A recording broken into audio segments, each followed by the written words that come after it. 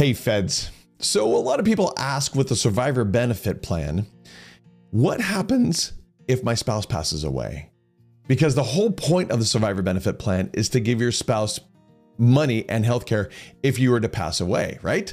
So what happens if my spouse passes away first and I put all that money in and then they pass away? Do I continue to pay for it even after that? The answer is no.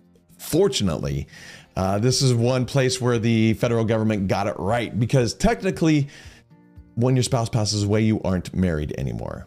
And so you can go to OPM and say, hey, my spouse passed away, here's proof.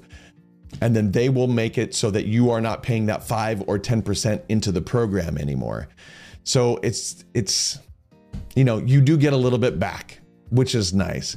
Your spouse has passed away, which is not so nice. But it is something, one of the technical things we do need to understand of the survivor benefit program if we choose to elect it when we retire.